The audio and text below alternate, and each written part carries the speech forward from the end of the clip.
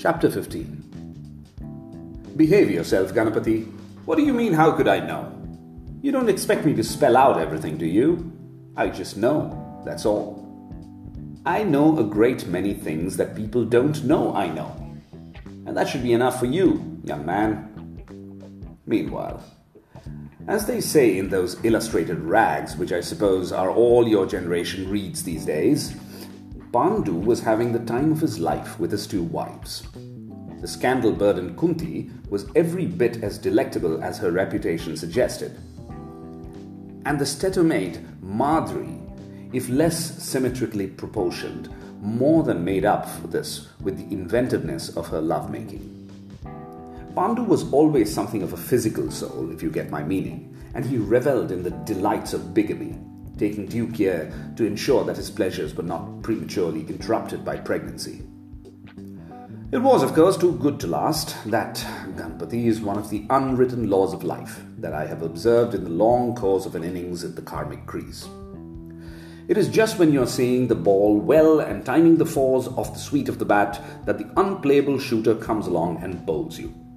And it is because we instinctively understand this that we Hindus take defeat so well.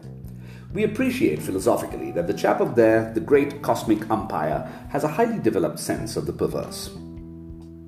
Didn't think I knew much about cricket, did you? As I told you, Ganapati, I know a great deal about a great deal. Like India herself, I am at home in hovels and palaces, Ganapati. I trundle in bullock carts and propel myself into space. I read the Vedas and quote the laws of cricket. I move, my large young man, to the strains of a modern raga in a perfect evening dress. But we were talking about something else. You mustn't let me get distracted, Ganapati, or you will be here forever. Was it not the profound inscrutability of providence I was on about? Yes, it was, more or less. Well, in Pandu's case, it manifested itself quite early.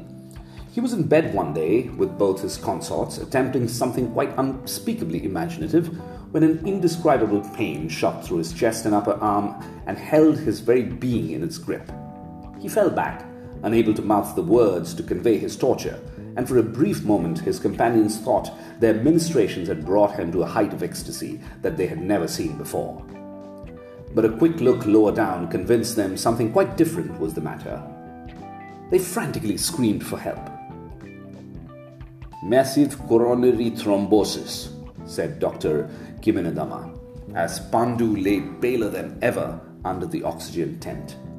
Or, in plain Hindustani, a whooping great heart attack.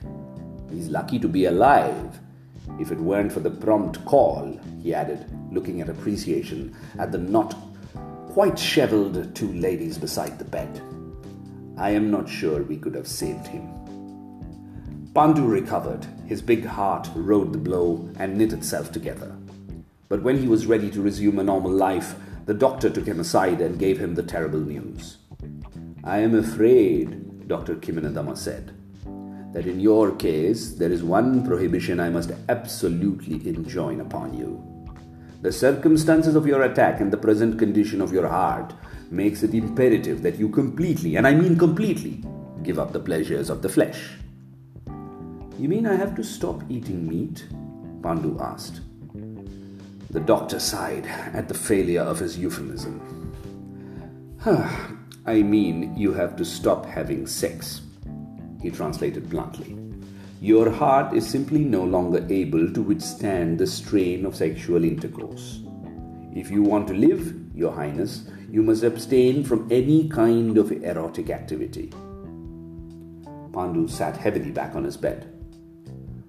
"That's how bad it is, Doctor?" he asked hollowly. "That's how bad it is," the doctor confirmed. "Your next orgasm will be your last." Think of it, Ganapati. To be married to two of the most delightful companions that could have been conjured from Adam's rib, and yet to be denied, like an overcautious chess player, the pleasures of mating. Such was the lot of my pale son Pandu, and it could have been the ruin of a lesser man.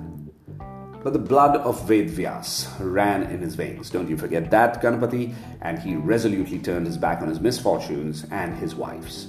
His putative father had died of his lust, and Pandu had no desire to conform to the pattern. "This is a signal," he explained to his grief-stricken spouses. "I must pull up my socks, turn over a new leaf, and make something of my life, if I am ever to acquire salvation. Sex and worldly desires only tie a man down. I am determined to roll up my sleeves and put my nose to the grindstone, not forgetting to gird my loins while I am about it.